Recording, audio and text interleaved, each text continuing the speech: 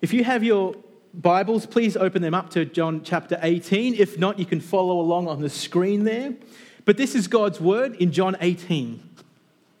When Jesus had spoken these words, he went out with his disciples across the brook Kidron. Keep that stored, the brook Kidron, that's going to be significant in just a moment. But when it says he spoke these words, hopefully we've been hovering around these chapters for long enough where you know what he's talking about, right? Starting in chapter 13, the discourse, the upper room discourse, he's been sharing with his disciples kind of the last words, some of the last words and message and teaching he wants to stay with them. But then last week, the chapter 17, the prayer to his Father. When he spoke these words, he went out with his disciples across the brook Kidron, where there was a garden. John here is the only one who really doesn't call it the Garden of Gethsemane, but we know that's what it is from the other accounts.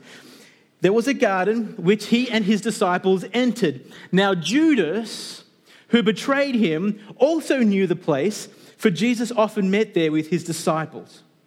So Judas, having procured a band of soldiers and some officers from the chief priests and the Pharisees, went there with lanterns and torches and weapons. Then Jesus, knowing all that would happen to him, came forward and said to them, "Whom do you seek?" Try to, for a moment, just imagine the scene here for a moment. We're told that this was the place where Jesus often met with his disciples, probably a place where he would meet with to teach them, to pray with them. I mean, you and I, we have those kind of places where we go with someone to do discipleship together. For some of us, it's Oliver Brown or Common Grounds Cafe in Hurstville, a place when you can go get into the Word and pray. Jesus and his disciples had this kind of place. And because they had this kind of place, they obviously did this in the Garden of Gethsemane together. This was also, therefore, a place that Judas knew very well. And so Judas, have been there many times before with Jesus, he knew this was probably the one place we would find Jesus at this particular moment of time. Now get this though. Notice who else is with Judas. Who Judas brings along with him. It says that he brought a whole band of soldiers. Maybe your translation says a cohort or a detachment of soldiers. And people, men, scholars much smarter than me have kind of looked into the original Greek word of what that word band is. And they come to various conclusions, so we just can't be sure. Anywhere from around 200 Roman soldiers to around 1,000 soldiers. Fully armed, ready for war, there with Jesus. Let's go with the conservative number. The conservative number of around 200 Roman soldiers there, ready to arrest Jesus. And that's without counting the officers that we're told were there. Probably the temple police, right? You remember Jerusalem, a place where the faithful pilgrims from all over the world would come to worship in the temple for the various festivals. There was police obviously there to monitor, to make sure that everyone was kept safe, with thousands of people coming into Jerusalem at any given time. So you had these Romans and these Jews working together. And just a quick, interesting side note about that, the fact that we have these Romans and Jews working together. They hated each other. Jews and Romans didn't work together this way. They hated each other. But not on this one point. They worked together on this one point.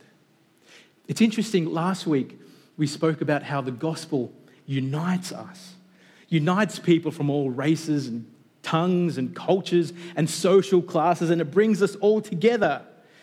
At the same time, we see here, it's also the hatred of Jesus and of Christianity that can bring people together as well.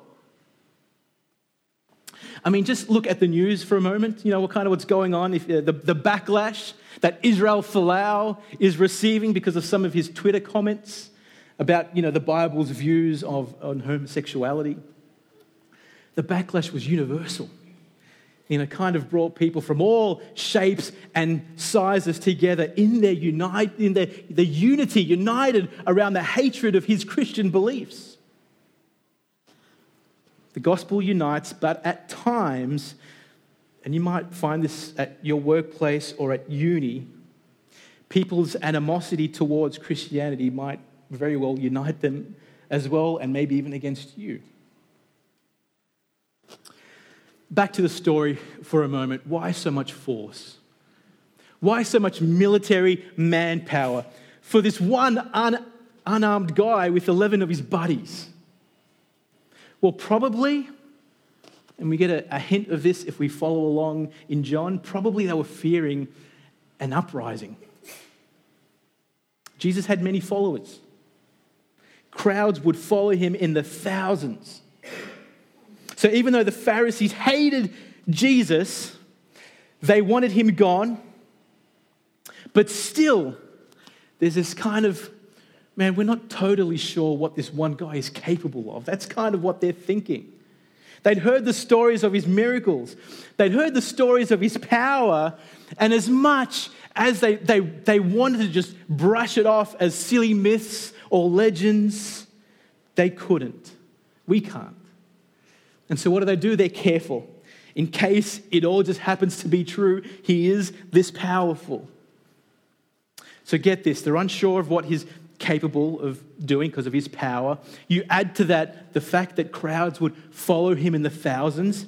And we could add to that the fact that it is Passover. There are thousands of people gathered here in Jerusalem. So if there was even a little hint in Jesus' mind of wanting to stage some kind of military coup, right, and take over, this was the perfect moment to do it, but he doesn't. And this doesn't take away from their fear, though. I want to show you a slide back in chapter 11. So the chief priests and the Pharisees gathered the council and said, "What are we to do? For this man performs many signs." Can you see that? Maybe he is this powerful. We're unsure what he's capable of. If we let him go on like this, everyone will believe in him, and the Romans will come and take away both our place and our nation. And they couldn't have that. They wouldn't have that. They couldn't let him take on any more followers. So there's only one option. We take this guy out. We take him out, and we take out all of his followers if necessary and by force. It seems like they'd come up with the perfect plan, doesn't it? Except it wasn't their plan at all. It wasn't their plan to have Jesus killed, really. See, this is the main point we're trying to make from these verses here. Notice what it says there in verse 4 again. Then Jesus, knowing all that would happen to him, what does he do? He comes forward. He shows resolve. He shows initiative, knowing that this was the place that Judas knew he would find him. Knowing that just a few hours back, try to get in your imagination a scope of the timeline to him. That upper room discourse, that conversation, it wasn't days or weeks ago, it was hours ago. Knowing that just a few hours back in the upper room over dinner, he had told Judas, you remember what you're about to do? Go do it now, quickly. He knew this. Knowing that his arrest here would lead to his death, knowing all that would happen to him, he comes forward. And with that, he's telling them, I'm ready. I'm ready because I'm in control of the whole situation. This is exactly how the Father had planned it. This is exactly how my Father had planned it. Just the other day, Samson, China, and myself, we were at a cafe talking about a whole bunch of things as we often do. And this particular day, our conversations went to gun laws, right? The question of whether or not individuals should be allowed to carry a gun, or whether do they make us safer or not? Or if everyone had a gun or a gun in their home, will that just make for a more unsafe community and society? On one side of the argument says, of course, guns kill people? Because that's where the question was really went with all this. Who kills people? Is it guns or is it people? So on the one hand, of course, the argument says it's guns who kill people, but the other side of the argument says, well, no, ultimately it's people who kill people. Guns are merely just the instrument used in killing people. Now, I was thinking about that conversation. I was just thinking, I wonder if you've ever thought about the death of Jesus in that way. So you've probably heard a discussion around, well, who was it who killed Jesus? Who killed Jesus? You could make an argument that it was the Jews. I mean, it was their plot and the Pharisees' plot to have him killed, so they killed Jesus. Or you could make the argument that it was the Romans. I mean, it was a Roman cross that he hung on.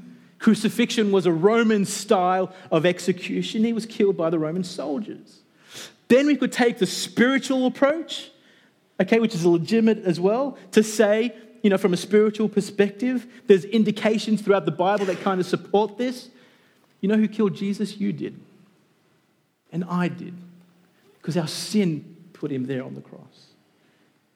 And in a sense, there's legitimacy to all of these arguments. But in the end, maybe you're not comfortable with this idea, but in the end, we need to acknowledge that God was ultimately the one responsible for Jesus' death.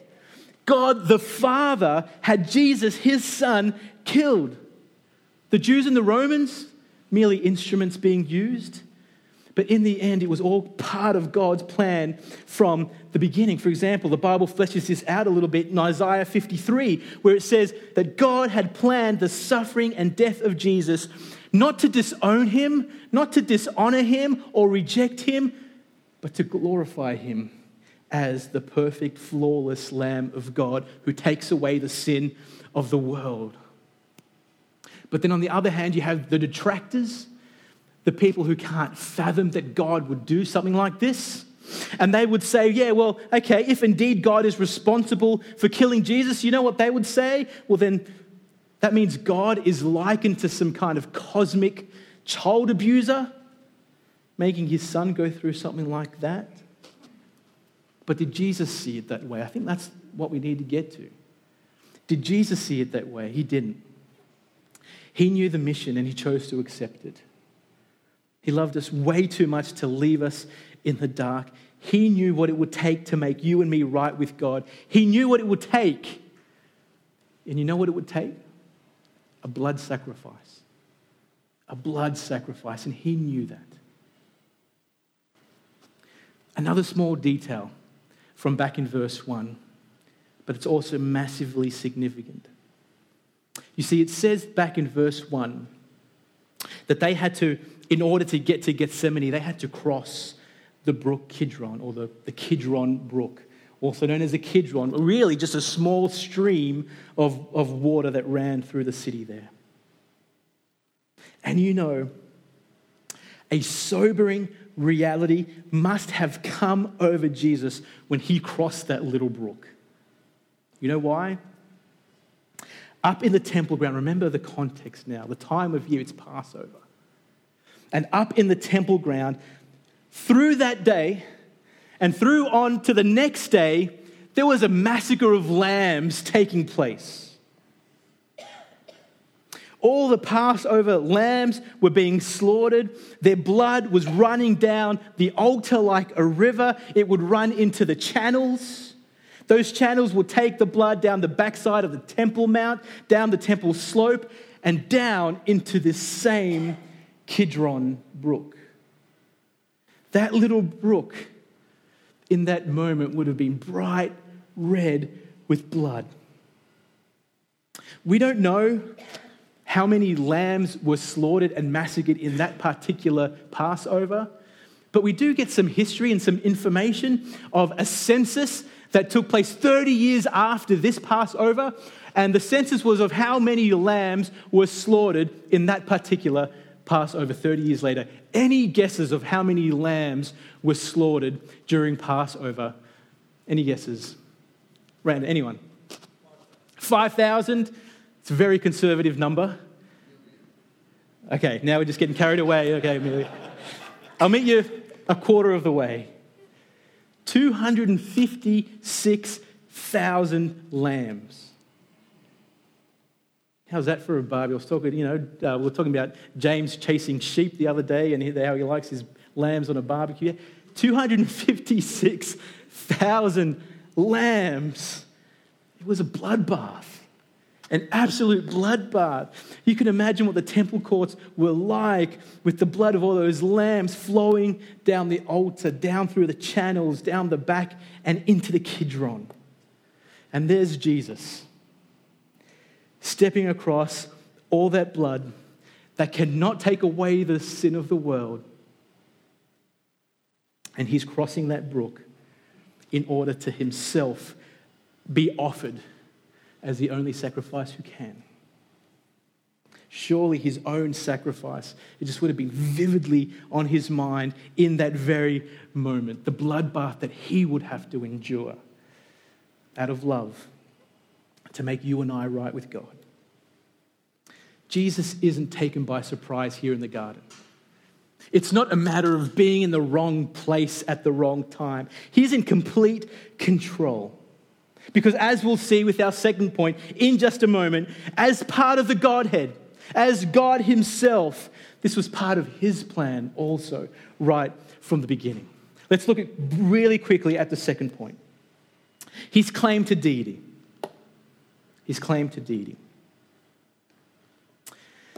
Continuing on in verse 4, then Jesus, knowing all that would happen to him, came forward and said to them, "Whom do you seek?" They answered him, "Jesus of Nazareth." And Jesus said to them, "I am he." When Jesus said to them, "I am he," they drew back and fell to the ground. The claims that Jesus made, they can't be ignored. They're definitely not ignored here in this situation. It's hard to miss really what's going on because I'm not blaming our English Bibles. I mean, they're fantastic. But because of the English and the way it's been translated, where it reads, "I am he," that he actually isn't there in the original. Interesting fact, or I find it interesting anyway, the Greek was the language of the time back then, right? And so most people who had access to a Bible, and the Bible back then was really just the Old Testament, they had access and a copy of the Greek translation of the Old Testament. If you've ever heard the word Septuagint being thrown around, that really is just one of those versions, a Greek translation of the Old Testament. Why is this significant? Well, for example, the Apostle Paul, later when he writes and he quotes Scripture, he's quoting from one of these Greek translations of the Old Testament. We know the Old Testament was originally Hebrew, but throughout time, they had access to it in Greek. So therefore, when Jews and Pharisees and religious leaders would read, for example, Exodus, and you know what happens, what account we find in Exodus? God talking to Moses, the burning bush. You know, Moses is like, well, who do I tell the people that your name is? And what does he say? Tell them that I am. That's the name that he's going to be known by. I am. The one who always was and who always will be. I just am. The one at the very core and center of all things. It's me. I am. Tell them that's my name.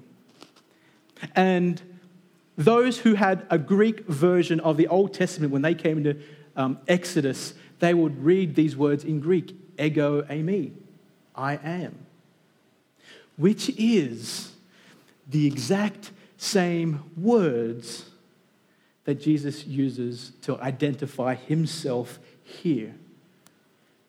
I am, the I am. And with that, elevates himself to the status of God. He declares his deity. And with that powerful declaration, I love this, all the authorities and the powers who were there literally fall backwards at the power of his name. I couldn't help think of, Toby shows me these YouTube videos of like, they say something and like all the friends kind of fall backwards, you know, those kind of videos. Is that what's going on? They're just blown away by what they've just seen. Not 15 of them, of their 200 plus, maybe almost 1,000 of them just blown away. You kind of read some of the different commentators who try to explain away what's really going on here. And the most ridiculous one I heard, at least, is what one of the soldiers just happened to fall over, and like a domino effect, they all happened to fall. It just doesn't make sense.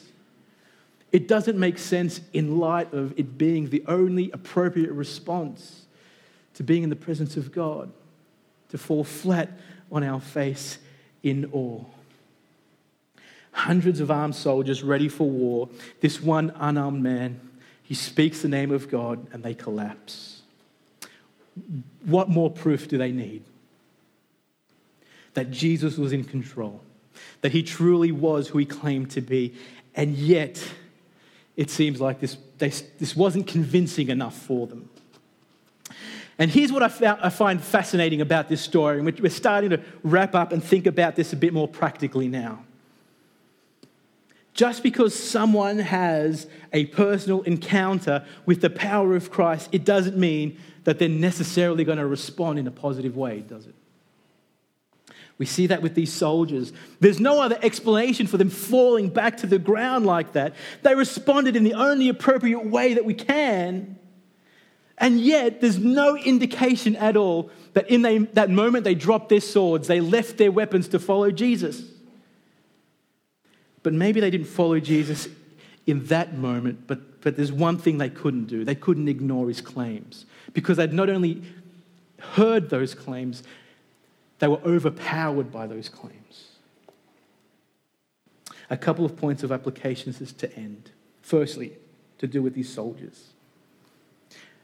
Maybe there are some here this morning who are like those soldiers. You've seen and experienced Jesus' power firsthand. There's something in you just knows his claims are true. You've seen his power to transform people in your own life, maybe. But you keep refusing to put down your swords and weapons, allowing yourself to be disarmed and vulnerable in order to follow Jesus. The good news is you don't need to make that same mistake the soldiers did.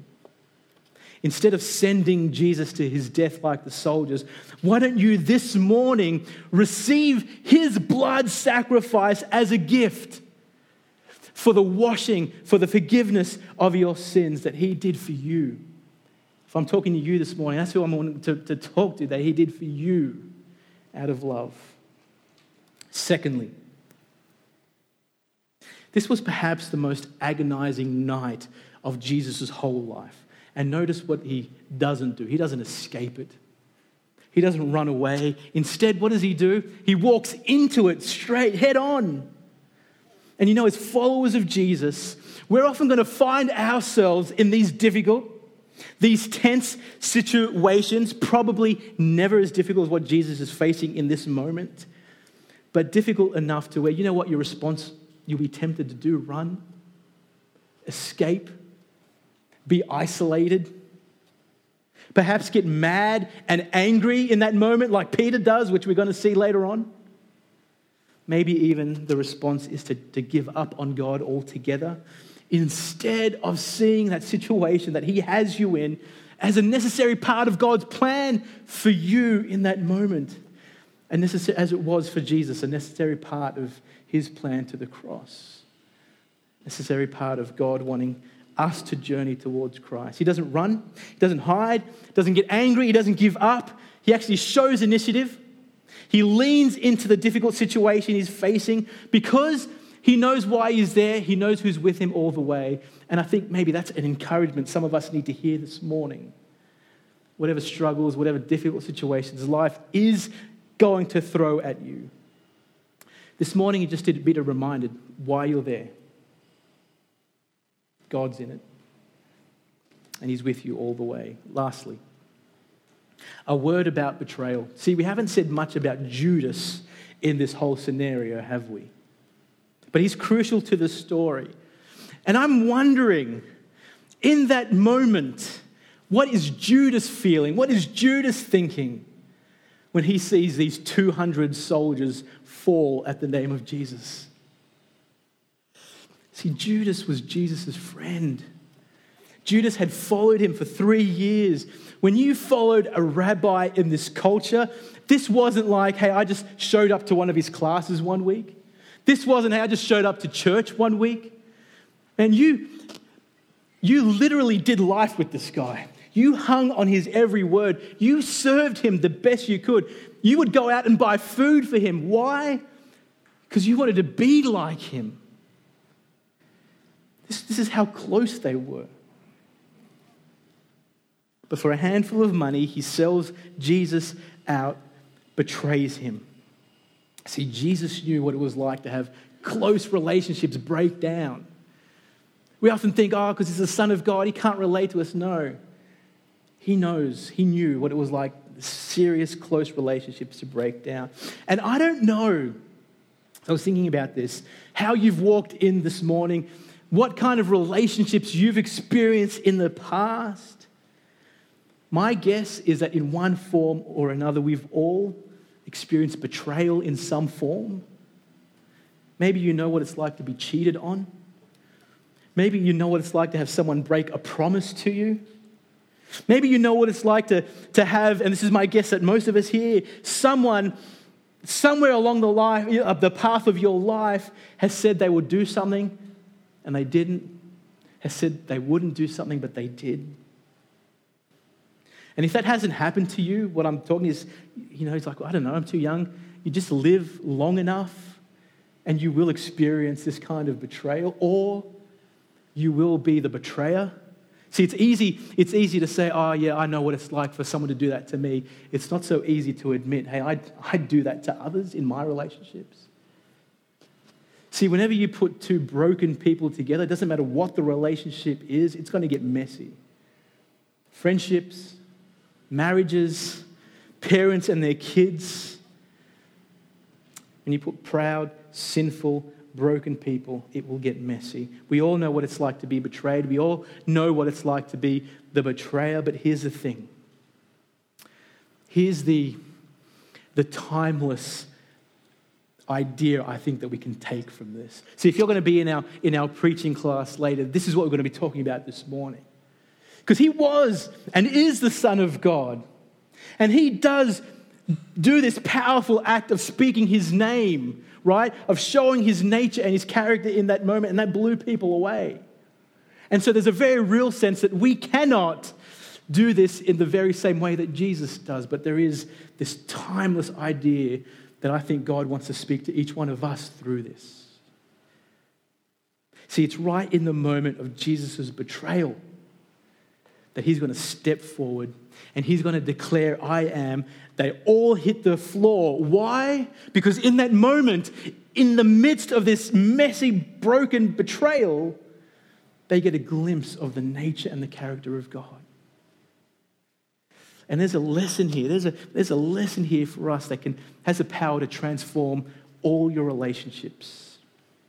As broken people, living amongst and relating to other broken people, even in moments of betrayal, the nature of God can be displayed.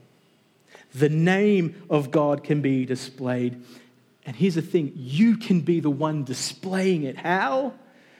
Well, by initiating the restoration process, by initiating forgiveness, by loving that person despite what they deserve. In the same way that despite knowing what we deserve, Jesus steps forward, allows himself to be taken. He shows the initiative and the resolve to love us despite what we deserve. Here's a challenge perhaps that we can take. This week, many of you will go back into perhaps a hostile situation. Maybe it's your workplace. Maybe you'll go back this week and go back into a hostile marriage, a relationship or a friend that is broken down. And in that situation, you have a choice. Like Judas, you can betray the name of Jesus, or you can display the nature and the name of Jesus in a way that literally just knocks people off their feet. Imagine how powerful that could be.